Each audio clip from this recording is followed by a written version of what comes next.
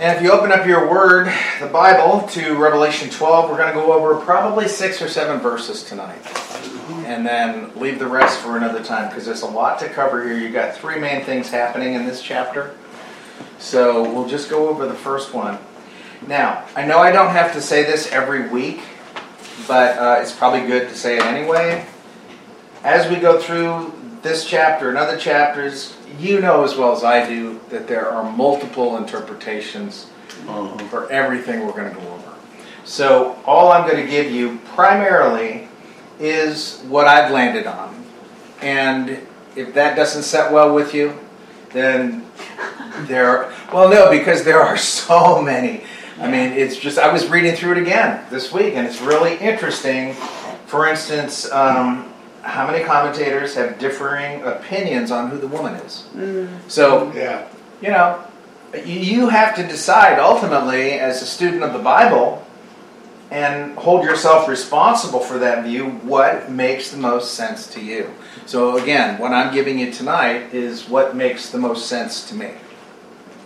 And it doesn't mean I'm right. I like to think I'm right. We all like to think we're right. Because it would be stupid if we said, you know, I know I'm wrong, but I'm going with it anyway. Yeah. So, anyway, that's where we are. So the book of Revelation, it opens with, let me just read the first 6 verses to you. And I'm reading from the ESV.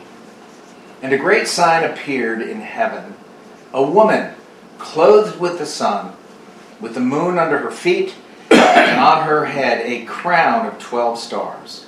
She was pregnant and was crying out in birth pains and the agony of giving birth. And another sign appeared in heaven. Behold, a great red dragon with 7 heads and 10 horns, and on his heads 7 diadems. His tail swept down 1/3 of the stars of heaven and cast them to earth. And the dragon stood before the woman who was about to give birth, so that when she bore her child, he might devour it. She gave birth to a male child, one who is to rule all the nations with a rod of iron. But her child was caught up to God and to his throne. And the woman fled into the wilderness, where she has a place prepared by God, in which she is to be nourished for 1,260 days. Okay. So, what's really interesting about this text, in my opinion, it is a very brief, concise view of Israel, the birth of Christ, and the adversary, Satan. So we're going to break this down just a bit. And as I mentioned, commentators have come up with everything on who the woman is from the church. Some say it's Israel. Some say it's Mary. So it's just interesting where everyone goes with this. And it's fine to discuss it and see where you land. But for me, and maybe I've gotten into a rut, but I've studied this enough to believe that what we're seeing right here, and it's so fascinating to me, because if you remember from chapter 11, we talked about the 2 witnesses, the travail, the trials they went, in their ministry they went through, and then they were killed, and then 3.5 days later they were resurrected. And all that happened in the 11th chapter, and then it ends with the 7th trumpet. The kingdom is proclaimed, which is absolutely fascinating, because this is God, through the angelic host, or whoever speaks, saying, look, the kingdoms of this world, chapter 11, have become the kingdoms of our Lord and of his Christ, and he shall reign forever and ever. And then the 24 elders bow down, fell on their faces and worship God. So we get all this pageantry and what they say to God. And then at chapter 12, and notice verse 19, on chapter 11. Then the temple of God was open in heaven, and the ark, his covenant, was seen in his temple. Obviously, this was not the ark that was on the earth.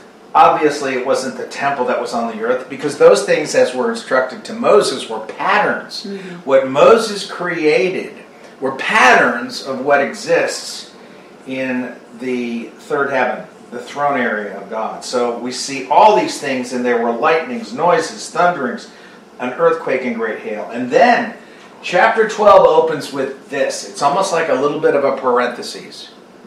But it's not, but it is in some ways. Because God is saying, look, here is a very brief history of how I worked in this world, in the creation, to create and bring to fruition the salvific plan of God. And it began with, quote unquote, the woman. And so let's just investigate. Revelation 12, first few verses, we've got a woman clothed with the sun. She has a moon under her feet. She has a crown of 12 stars. Now, as I said, I've read a lot of commentaries. It's really interesting where people go with this. My rule of thumb has always been to take the literal approach, meaning, what does Scripture mean here? There's one meaning, obviously. There can't be more than one meaning. There has to be only one meaning. Right. So, the reality then becomes, well, if this is in Scripture, does Scripture explain Scripture? And we've all heard that. I think even Mark has said that. I'm sure he has at one point or another, where he says, Scripture is best when it interprets itself. Let Scripture interpret itself. So, does this conjure up anything in your mind that makes you think, yeah, that's really familiar. I know I've seen stuff like that in Scripture. And maybe you can't think of where it is, or maybe you know exactly where it is. But what's fascinating is, in this chapter, Revelation 12, the very last book of the Bible, it actually, well, before I tell you where, let's go ahead and continue here. The woman was pregnant and gave birth. Then all of a sudden this red dragon appears. 7 heads, 10 horns, 7 diadems or crowns. Okay, so the dragon, we are told, his tail sweeps 1/3 of the stars of heaven to earth. What is that referring to? The angels.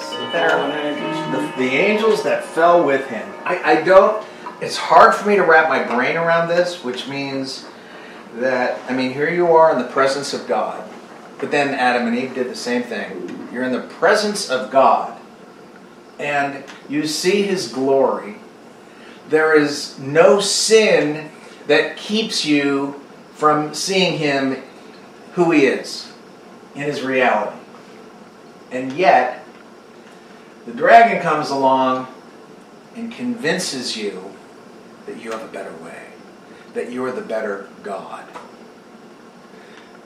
I don't know how that happens. I don't know how it happened with the angels. I don't know how it happened with Adam and Eve. But the Bible basically tells us in Romans,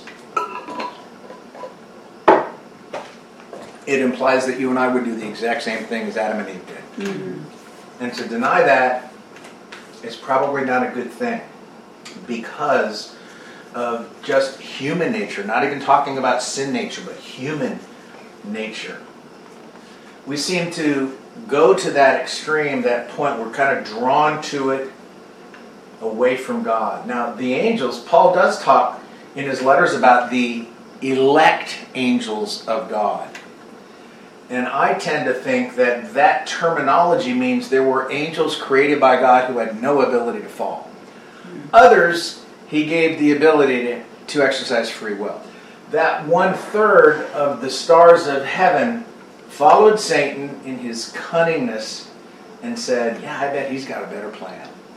So 1/3 of the angels of heaven were taken by him. And he stood before the woman. Notice he personally, he didn't send some high-ranking angelic fallen being. He personally decides, I'm going to catch whatever it is she's given birth to, I'm going to kill it. I'm going to devour it. And don't forget, what has been Satan's main goal since day one? What has, obviously, I'm not talking about when we the 5 I wills, where he says, "I will be like the Most High." What does he want? How has he tried to implement that along the way? What has he tried to do as far as God is concerned? Stop the Messiah from ever being born. And to stop the plan. Stop the plan. Absolutely. Every step of the way. And this is why it's so important to know this. Satan knows this better than any of us. Period. I don't care who you are. I don't care if you're one of the greatest preachers that has ever lived or lives now. Satan knows this better than we ever can in this life. So he knows, plus he has the benefit of seeing what's going on in the spiritual realm. So he sees things happening and he's able to jump ahead because of how intelligent he was and is. So he's tried to always stop the plan before God was able to initiate it.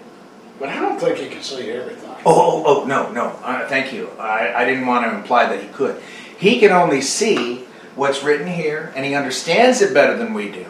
And then he sees what's happening in the spiritual realm, and that gives him more clues than we'll ever get. But can he see everything? Absolutely not. And plus, he can only be in one place at one time. Unlike God, of course, who can be everywhere at once. Mm-hmm. So he knew that something was happening, because God was concentrating on a guy named Abraham and Sarah. And I'm sure Satan noticed that and thought, there's something happening here. There's something happening here. I need to go back to where it was written in Genesis 3 and try and figure that out. And I'm going to keep my watch on those guys. What are those guys doing here? They just said she's going to have a son. Must be an important person, because she's well past childbearing age. So, we can see how this all went down. Dragon stood before the woman as she gave birth. When he knew, obviously, imagine what he was able to see and discern in the spiritual realm. Jesus, all of a sudden, is literally leaving heaven to come here to be born as a human. That would have gotten his attention.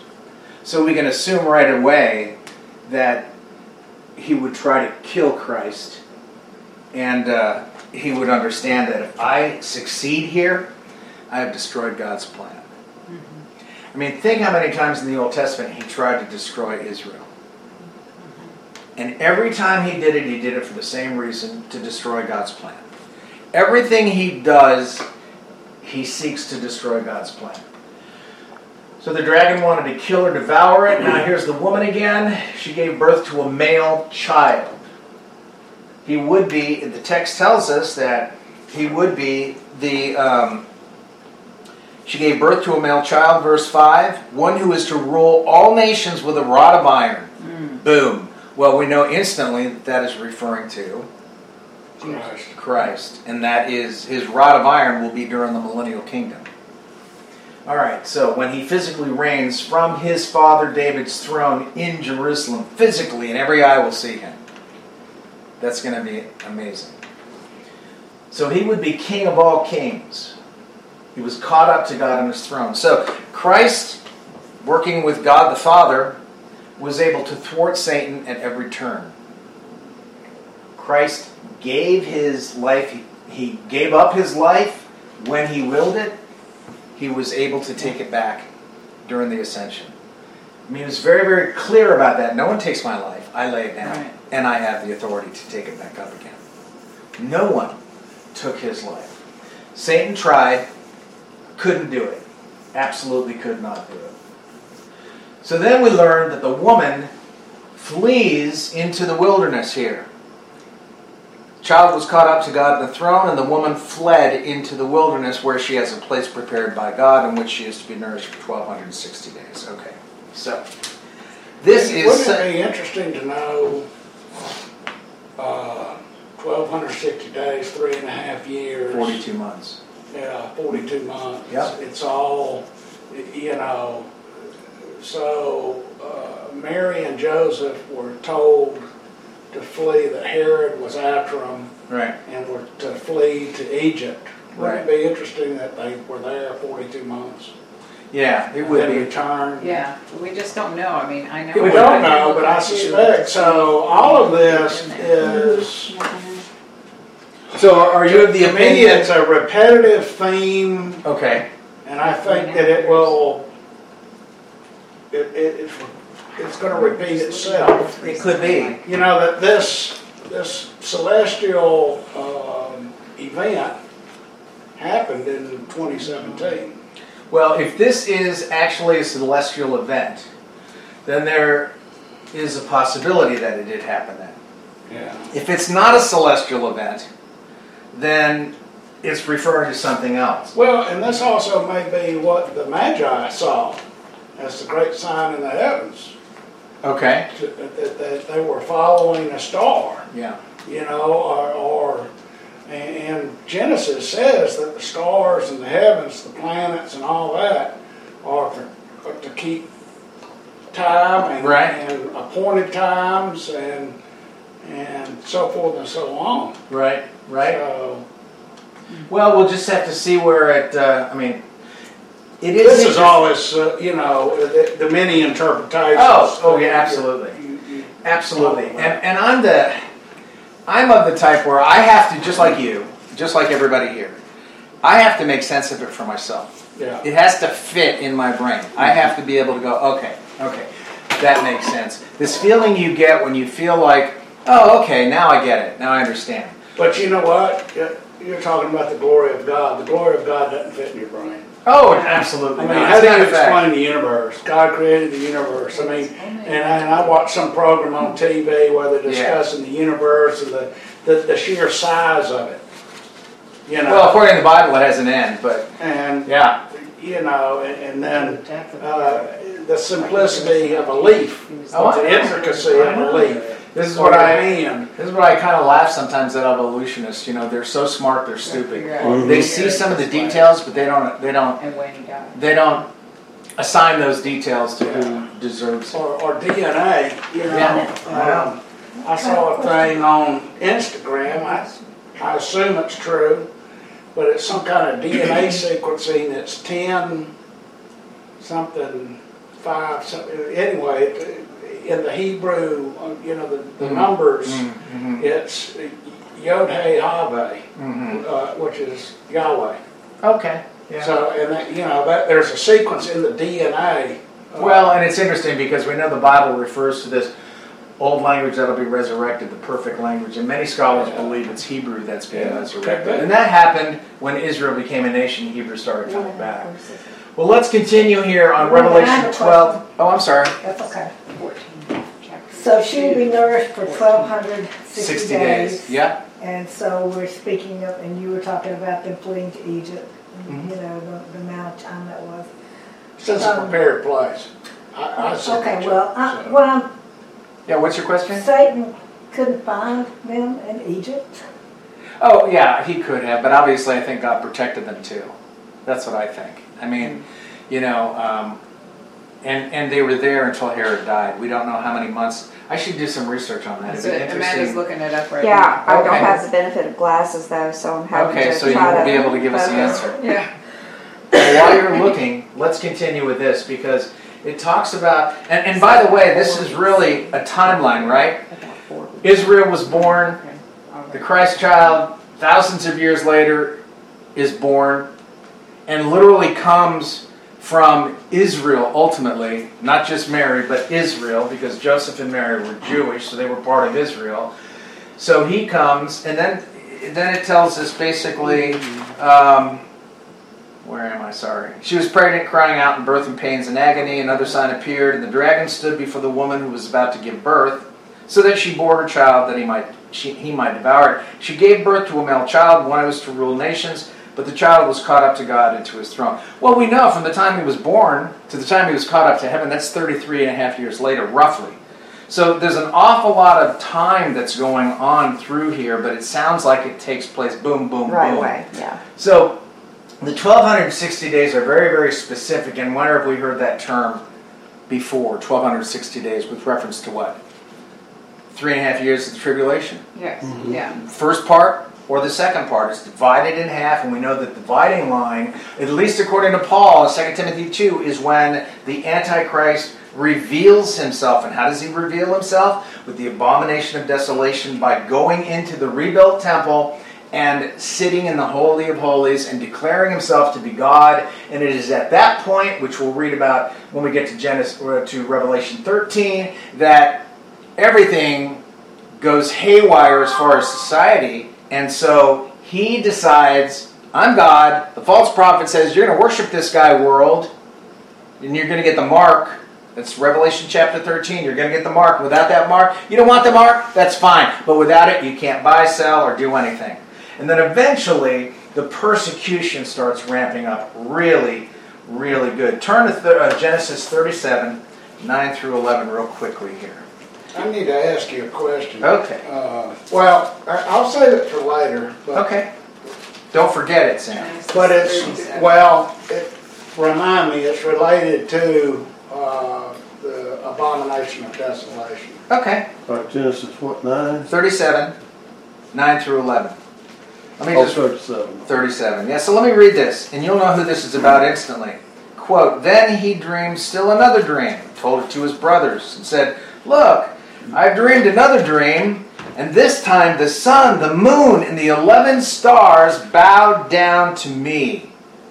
Verse 10. So he told it to his father and his brothers, and his father rebuked him. What I find fascinating about this is Jacob knew instantly what Joseph was talking about when he said, oh, I got a dream. This time the sun, the moon, the 11 stars bowed down to me. And instantly, Joseph's father Jacob said, wait, whoa. So you're saying that your mother and I and your 11 brothers are going to bow down to you?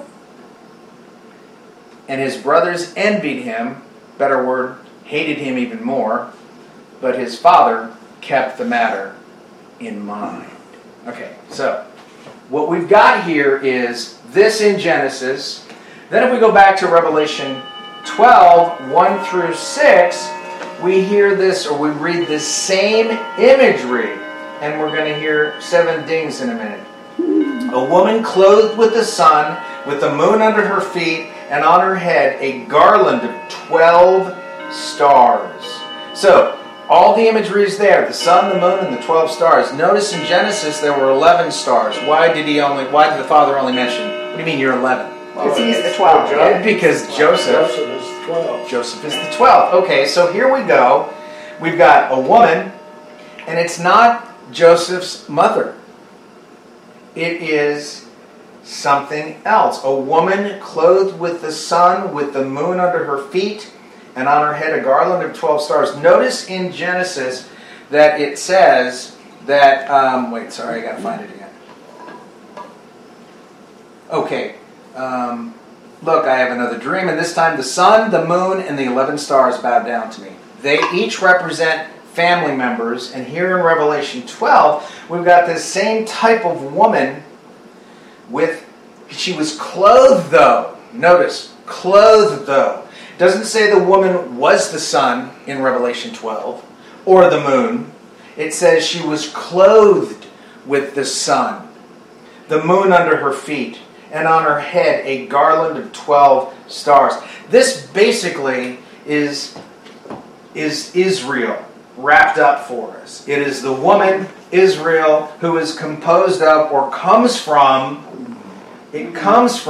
Joseph's parents, because he and his 11 brothers are the patriarchs of Israel. So that is the kernel. That is the root, shall we say, which also includes Abraham and Isaac. But that's the root of Israel. Those people make up Israel. So we've got that right here, the sun, the moon, the 11 stars. And again, his father Jacob says, wait a minute, you're saying that we're going to bow down to you? And his brothers envy, but his father kept the matter in mind. And we know that that's exactly what happened.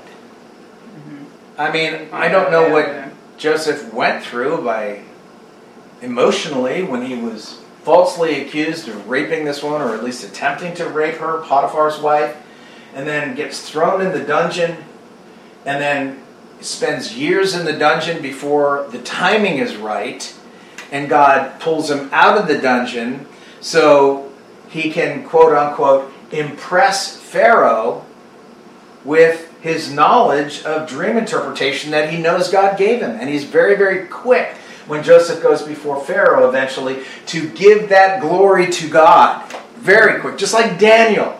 And Daniel's friends were so quick. So we see this, and we see that these figurative references to Israel, these are additional, by the way. There are many figurative references to Israel as a travailing woman in the Old Testament. There's some verses if you want to write those down. I'll have the PowerPoint up this week too. She, Israel, eventually gave birth to Christ, 12:5. In Genesis 37:9, the sun corresponds to Jacob, the moon to Rachel, and the 12 stars to Israel's 12 sons. That's from Dr. Thomas Constable. So it's fascinating the way this all kind of comes together. And again, to me, it once again proves that the Bible is its own best interpretation. Remember, we're talking about a book that God took 1,600 to 2,000 years to write using 40 different authors. And this is completely unlike any other book, including, for instance, the Quran, which was written by one individual over a space of 50 years. Well, here's 2,000 years, 40 different human authors, with God guiding every step of the way. And the unity is remarkable. So the woman getting ready to give birth represents the nation of Israel, because ultimately Jesus comes from the nation of Israel, and we have his lineage in Matthew, and we understand exactly where, and also in the other Gospels, and we understand where he came from, his line, proof that he goes back to, all the way back To Adam. Yeah. to Adam. The birth of Jesus through the nation of Israel.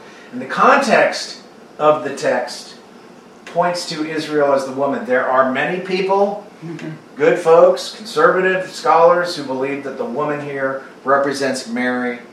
I don't see it at all. I don't see how they can get... I've seen many I statues. know how they get there. I know how they get there. Yeah.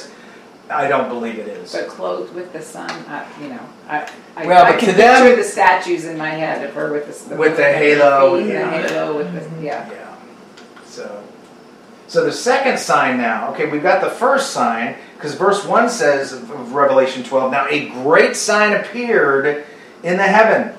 Remember, John is seeing all this stuff metaphorically. He's seeing word pictures, but they still have a literal meaning, which he comes to understand as much as he's able.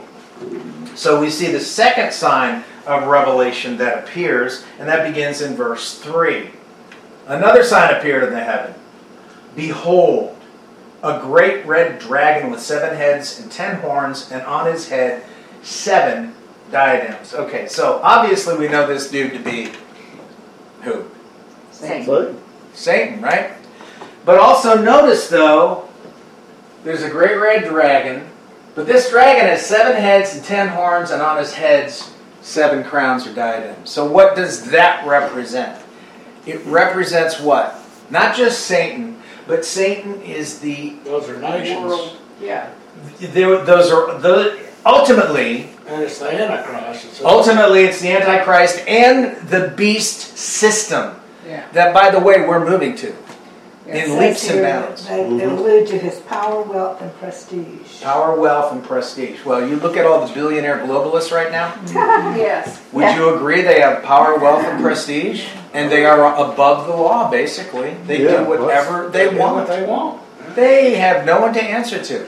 No one. As a matter of fact, Geneva, Switzerland is a country unto itself, even though it's inside a country. The Vatican City is the same way. There's a square mile area within the Great Britain, England. It's also the same thing. You go in there, you are a law unto yourself.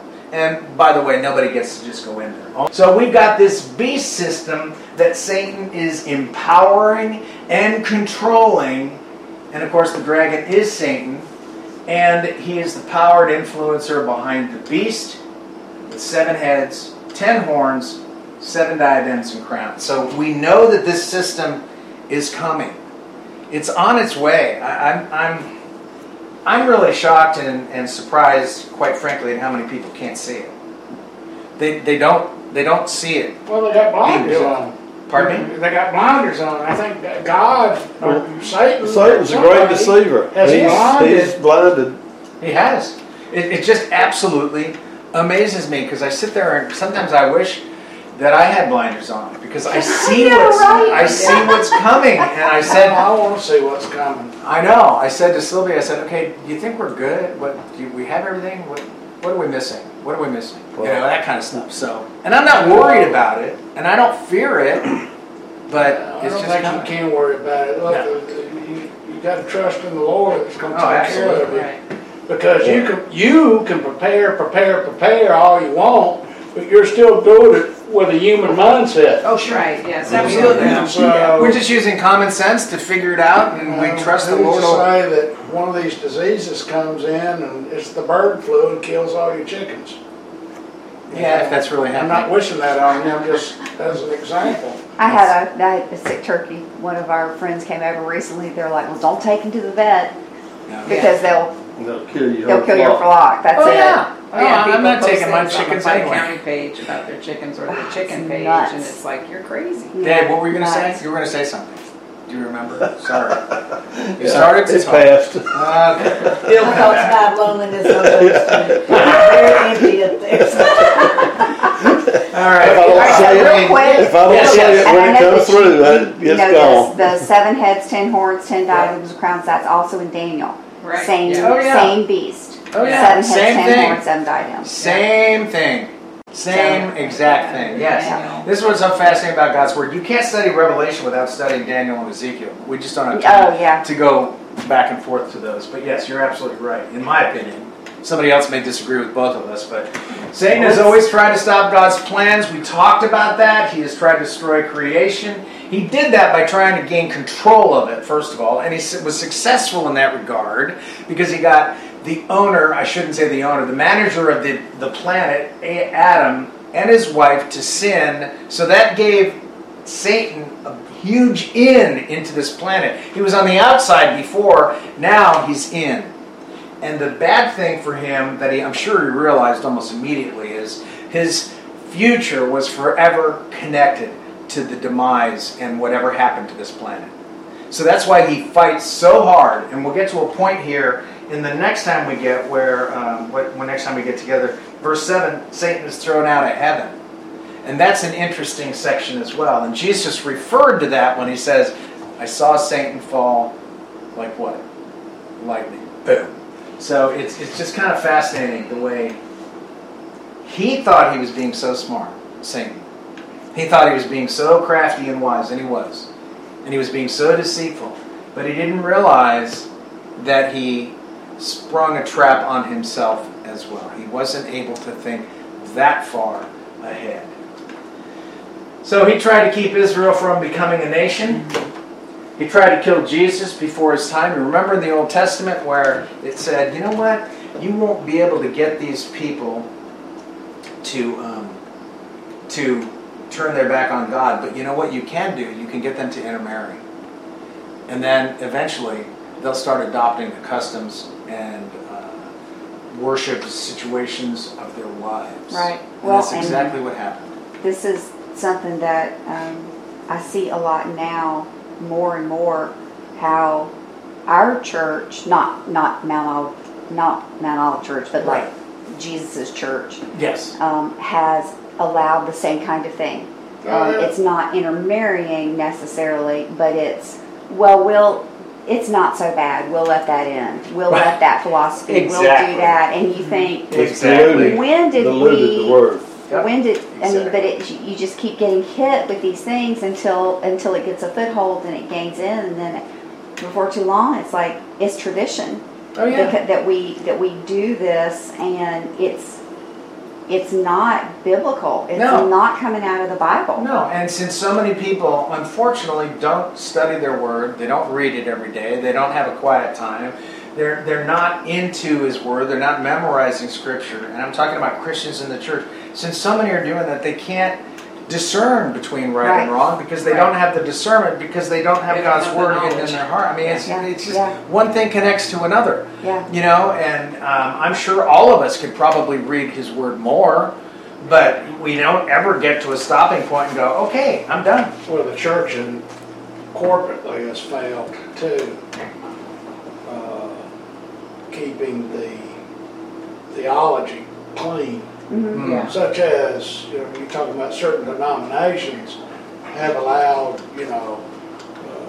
homosexual women to be Yeah, pastors of the yeah. churches, or What is- or whatever. What's the guy that did Saddleback Church? Oh, Rick yeah. Warren.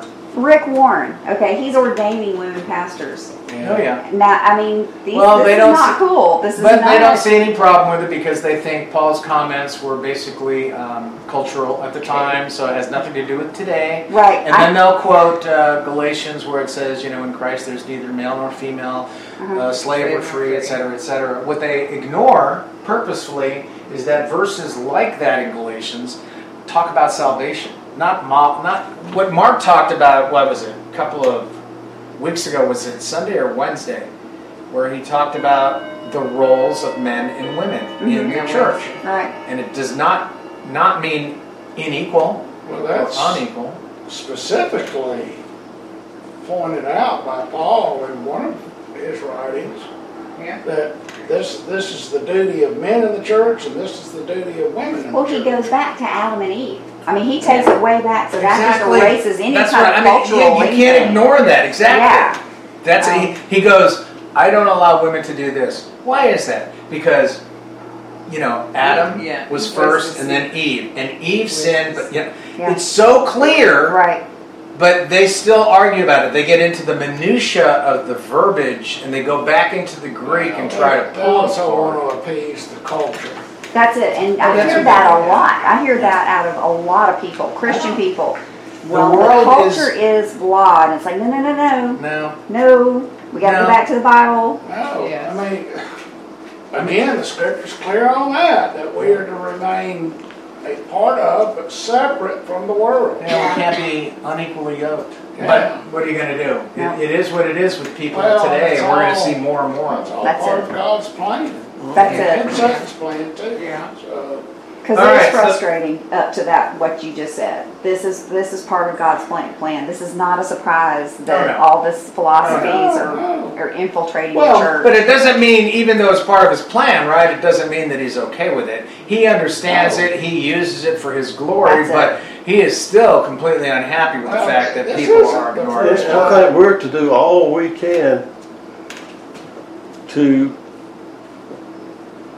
thwart Satan's ambitions. Right. I And of agree. course, we can't do it. We can't succeed at it, but at least we're here to do it. Right. all and, we can. and I think the major way we thwart him Mm. is through the evangelization of the lost, period. I mean, we can do the other things as well, absolutely. Yeah. But the first priority of the Christian, God has never rescinded the Great Commission of Right. Matthew 28. Those are our marching orders. We've got to do that. And I agree with you. And that's one of the biggest ways we resist the enemy. well, something I hold on to is 2 Chronicles 7:14. If my people who are called by my name will humble themselves. It doesn't say, well, if the world will humble itself. It says, Right. my people who are called by my name. Well, what do we call ourselves? We call ourselves Christians. Yeah. Right. It's true. I mean, we all need to be more humble. We all need to start every day with commitment, recommit ourselves to Well, Him. it's a promise. He says he'll heal our land, but But we are held more accountable. We are held We are accountable. held more and I think accountable. that's the thing. Well, this we've got isn't- this But at the broad- same time, where the USA is concerned, consider this. The people, I mean, you look at Nineveh, and what happened in Nineveh when Jonah finally preached over there? What happened? They They repented. did. They did. Who repented first? The leaders. The leaders. The king. And even though it was a small city, they still had a king. The king repented, and he commanded everybody else to do that. Now, what it would take to heal the United States is not for Christians to get together and repent, which is always a good thing, but what it would take is for our leaders in Washington, D.C. to understand the deception they're living under, repent of it, and then make amends with God in an attempt to do things the right way. Will that happen? No. According to what I see, it's not going to Exactly. happen. Exactly. Yep. But that doesn't mean that we stop resisting the enemy. It doesn't mean, I mean, we do it every way we can. So This this isn't the first time God's lost his patience with mankind. Oh, no, many times. So you were talking about, everything is repetitive. There's these Yes. themes that run through history. Yeah. Satan, you're talking about Satan trying to destroy God's plan or alter God's plan. I mean, he did. He sent his angels to basically crossbreed with Exactly. female humans Yeah. to Create the Destroy Nephilim. the DNA. well, destroy or poison the DNA. Yeah, that's And- one line and of so thought. God's- Absolutely. That's why God selected Noah, because Noah and his clan were pure, and he destroyed everybody else. Well, they Yeah, were also godly, and nobody else was. Right, and the interesting thing about that is, like, going back to what you said about everything being repetitive. Absolutely, because if you look in Scripture, you've got a generation of Israelites that totally abandoned God. Then the next generation is like, wow, we're suffering for this. We've got to seek God. So they sought God, and that generation succeeded, and then the next generation comes along, and they slowly start abandoning God. I mean, this is so repetitive. This is why in Scripture it seems like, wait a minute, didn't I just read about this? Right, right. It's Groundhog always, Day. yes, it's always, exactly. It's the same thing that happens to society. Well, let me get done with this if I could, because I want to be able to finish up. I mean, what I love about this, I love the discussion, absolutely. And we could probably go on for hours, because it's really good stuff. It's amazing. Revelation 12, he will rule the nations. That's what the text tells us in the opening verses here. The child she cried, giving birth. She gave birth to the child, the male child, to devour her. And as soon as it was born, she bore a male child who was to rule all nations with a rod of iron. That's a promise that will occur at the end of the tribulation when Jesus returns physically. He will be. It's going to be such a different picture when Jesus returns. I mean, and what I love about this, some commentators have gone into depth trying to understand the time of his return and how it's going to happen. And the concept here is, I may have mentioned this, that it's not going to be this boom, instantaneous event where all of a sudden Jesus is up there and then poof, he's here, and people are going to go, how'd you get here? Who are you? No. They're going to see, literally, and he talks about this, Jesus does in Matthew 24, the skies literally depart like a scroll. It'll be almost like slow motion. They'll be just like this. Then they will see the Son of Man coming. Yeah. That's not an instantaneous event. That's probably going to be very dramatic and stretched out. Like a And procession. all the world will mourn. If it only took 2 seconds for Jesus to get from here to there, what is the world going to mourn about? They're going to, who? Who's that guy? But all of a sudden, everywhere you are in the world, you're going to look up and you're going to see the sky start to split open. And don't forget, it's going to go dark before that happens. So then the sky opens up. These people on earth will see into the spiritual realm and all that entails that God will allow them to see. And then they will see Christ riding back to earth on the white horse. And he will be shining like brighter than the brightest sun. And as he returns, he will kill the Antichrist with the breath of his mouth. And the false prophet and the Antichrist will be sent to the lake of fire. Satan will be caught and sequestered to the bottomless pit for 1,000 years, during which Jesus will reign. Now, when Jesus comes back, there will not be any politician, globalist, Amen. or any kind of political leader or business leader or anybody else who will have anything to say to him about how he should do anything. Their reaction will be one of immense, absolute love because they're one of his, because there will be people saved during the tribulation, or they will be in abject horror that here comes literally the judge of my soul. So this is what's absolutely astounding. So he comes back. And then we learn a few chapters later from Matthew 24 that he judges what's called the sheep and the goats. And he literally gathers all the nations. He sends his angels to gather the nations. I'm getting ahead of myself, but that's okay. He separates the sheep from the goats, the left, the right, and then he judges. He will sit on his throne and judge the nations. They won't have a thing to say about it. They won't be able to squirm their way out. They won't be able to talk their way out. Nothing. It will be done according to his perfect will, and no one, this is the point I was really trying to make, will be able to resist anything he says or does at that point. Nothing. Nothing. It's hard for us to imagine. It's hard for me to imagine, but that's the way it will be. So this child that was caught up to heaven refers to Jesus' ascension in Acts 1. And this refers to when he comes back, whenever that is. So it's not a reference, and I know that some commentators say that this is a reference to the rapture here in verse. It's not. Not in my opinion, it's not. There's no mention of the rapture, and there's very, very brief intimation of the tribulation here, 1,260 days. But that's only talking about a 3.5-year portion of it, not the whole thing. So that's not the rapture. So the Jews flee into the hills. Remember, Jesus talks about this in Matthew 24. When you see this happening, Back off. run! Don't even do what? Don't even go down off your roof there and grab your coat and try and get things to you. Just run. And woe to those women who are breastfeeding. Woe to you if this happens in winter.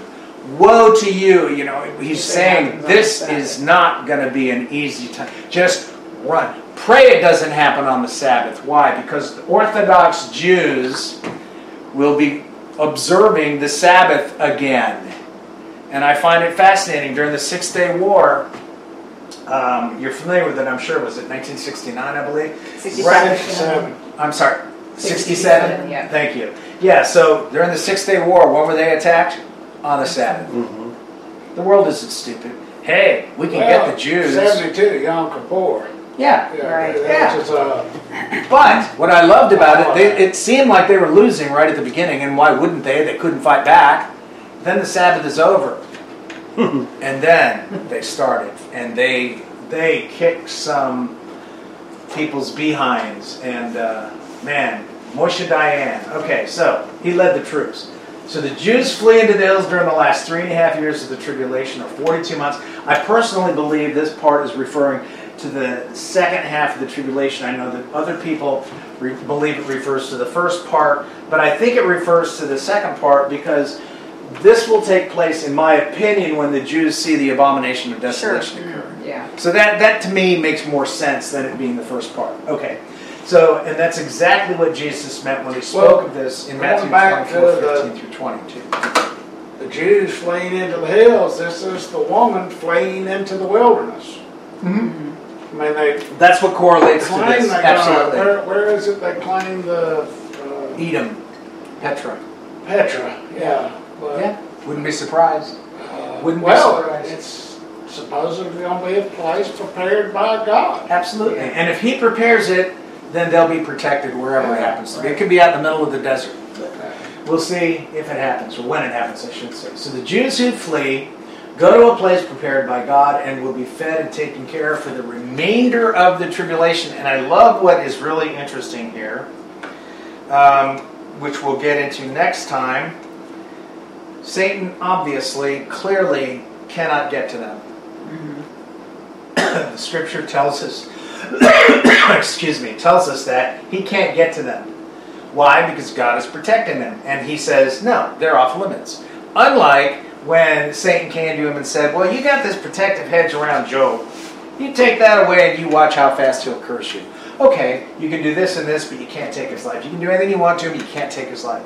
So he tries. Here, God says, nope, you cannot touch them.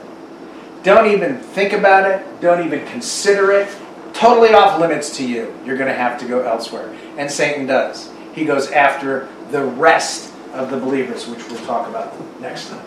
So, Revelation 12 says nothing, just to reiterate, about the rapture or the start of the tribulation. Revelation 12 is only referring to the last portion of the tribulation, and we know it gets pretty dicey if God has to, if God tells the Jews to flee, but he has to protect them. So we know it's very dicey. And we, of course, understand from a human perspective that Satan failed at the cross. He failed for 33 and a half years with Jesus' life, every step of the way. And Paul, what is it, in 1st or 2nd Corinthians, I'm sorry I didn't look it up, where he says, ultimately Paul is telling us if Satan knew what would have been accomplished, he never would have incited that crowd to crucify him. Mm-hmm. So, the whole thing is here, Satan thought he had an in even there, and then realized afterwards, it's like, oh man, I just gave him what he wanted. Salvation for many. And so he fails. This doesn't mean he's stupid, by the way. I always get concerned about people who say, oh, I just tell Satan to do this and go away and blah, blah, blah. I think we have to be very careful. I don't even give him any leg room if I can. I'd rather direct my thoughts and do like Michael did and say, the Lord rebuke you. Right. Because some people, I don't know what it is, some people want to take the enemy on. They can't even see him, can't even see what he's doing, but they're going to try and take him on. So it's much safer just to say, Lord God, if you would, protect me from this and rebuke this, etc., etc.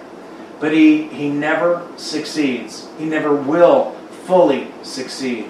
So Revelation 12, 1-6 is a very brief overview of Israel's history and their start to the birth, death, and ascension of Christ, and looks ahead to his rule over the world in the millennial kingdom. So, next time, we're going to be going over verses 7 through 17. Hopefully we'll get to all of it. We should. If not, we'll just go 7 to 12. But we're going to talk about the war that breaks out in heaven, and then Satan thrown out, what that means. Where is he right now? What is it? Is this still a future event? What's going on? And then the woman persecuted. Any questions?